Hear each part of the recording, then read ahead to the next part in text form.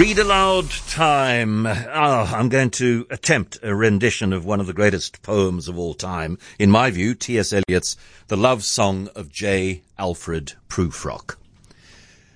Let us go then, you and I, when the evening is spread out against the sky like a patient etherized upon a table. Let us go through certain half-deserted streets, the muttering retreats of restless nights in one-night cheap hotels and sawdust restaurants with oyster shells. Streets that follow like a tedious argument of insidious intent to lead you to an overwhelming question. Oh, do not ask, what is it? Let us go and make our visit. In the room the women come and go, talking of Michelangelo.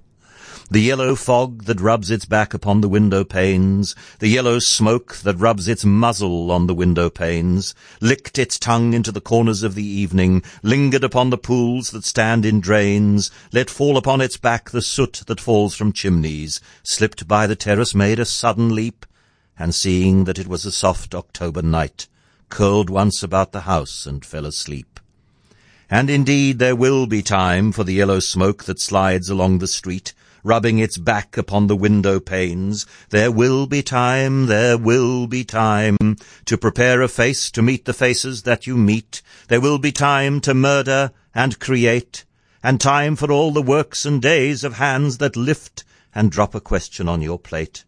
Time for you and time for me, and time yet for 100 indecisions, and for 100 visions and revisions before the taking of a toast and tea.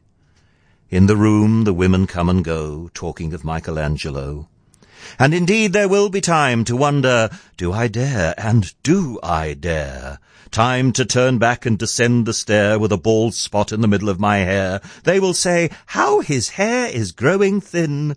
My morning coat, my collar mounting firmly to the chin, my necktie rich and modest but asserted by a simple pin. They will say, but how his arms and legs are thin. Do I dare disturb the universe? In a minute there is time for decisions and revisions, which a minute will reverse.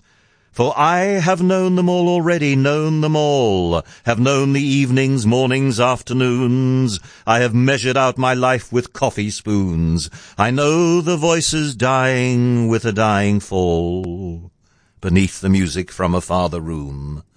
So how should I presume? And I have known the eyes already, known them all, the eyes that fix you in a formulated phrase, and when I am formulated, sprawling on a pin, when I'm pinned and wriggling on the wall, then how should I begin to spit out all the butt ends of my days and ways, and how should I presume? And I have known the arms already, known them all, arms that are braceleted and white and bare, but in the lamplight downed with light brown hair. Is it perfume from a dress that makes me so digress? Arms that lie along a table or wrap about a shawl. And should I then presume? And how should I begin?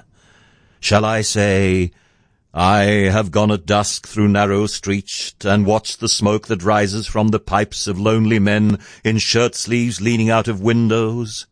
I should have been a pair of ragged claws scuttling across the floors of silent seas. And the afternoon, the evening sleeps so peacefully, smoothed by long fingers, asleep, tired, or it malingers stretched on the floor here beside you and me. Should I, after tea and cakes and ices, have the strength to force the moment to its crisis? But though I have wept and fasted, wept and prayed, though I have seen my head, grown slightly bald, brought in upon a platter, I am no prophet, and here's no great matter. I have seen the moment of my greatness flicker, and I have seen the eternal footman hold my coat and snicker, and in short I was afraid. And would it have been worth it after all? After the cups, the marmalade, the tea, among the porcelain, among some talk of you and me, would it have been worthwhile to have bitten off the matter with a smile, to have squeezed the universe into a ball, to roll it towards some overwhelming question, to say, I am Lazarus come from the dead, come back to tell you all, I shall tell you all. If one settling a pillow by her head should say, That is not what I meant at all. That is not it at all. And would it have been worth it after all? Would it have been worthwhile? After the sunsets and the dooryards and the sprinkled streets, after the novels, after the teacups, after the skirts that trail along the floor, and this and so much more, it is impossible to say just what I mean.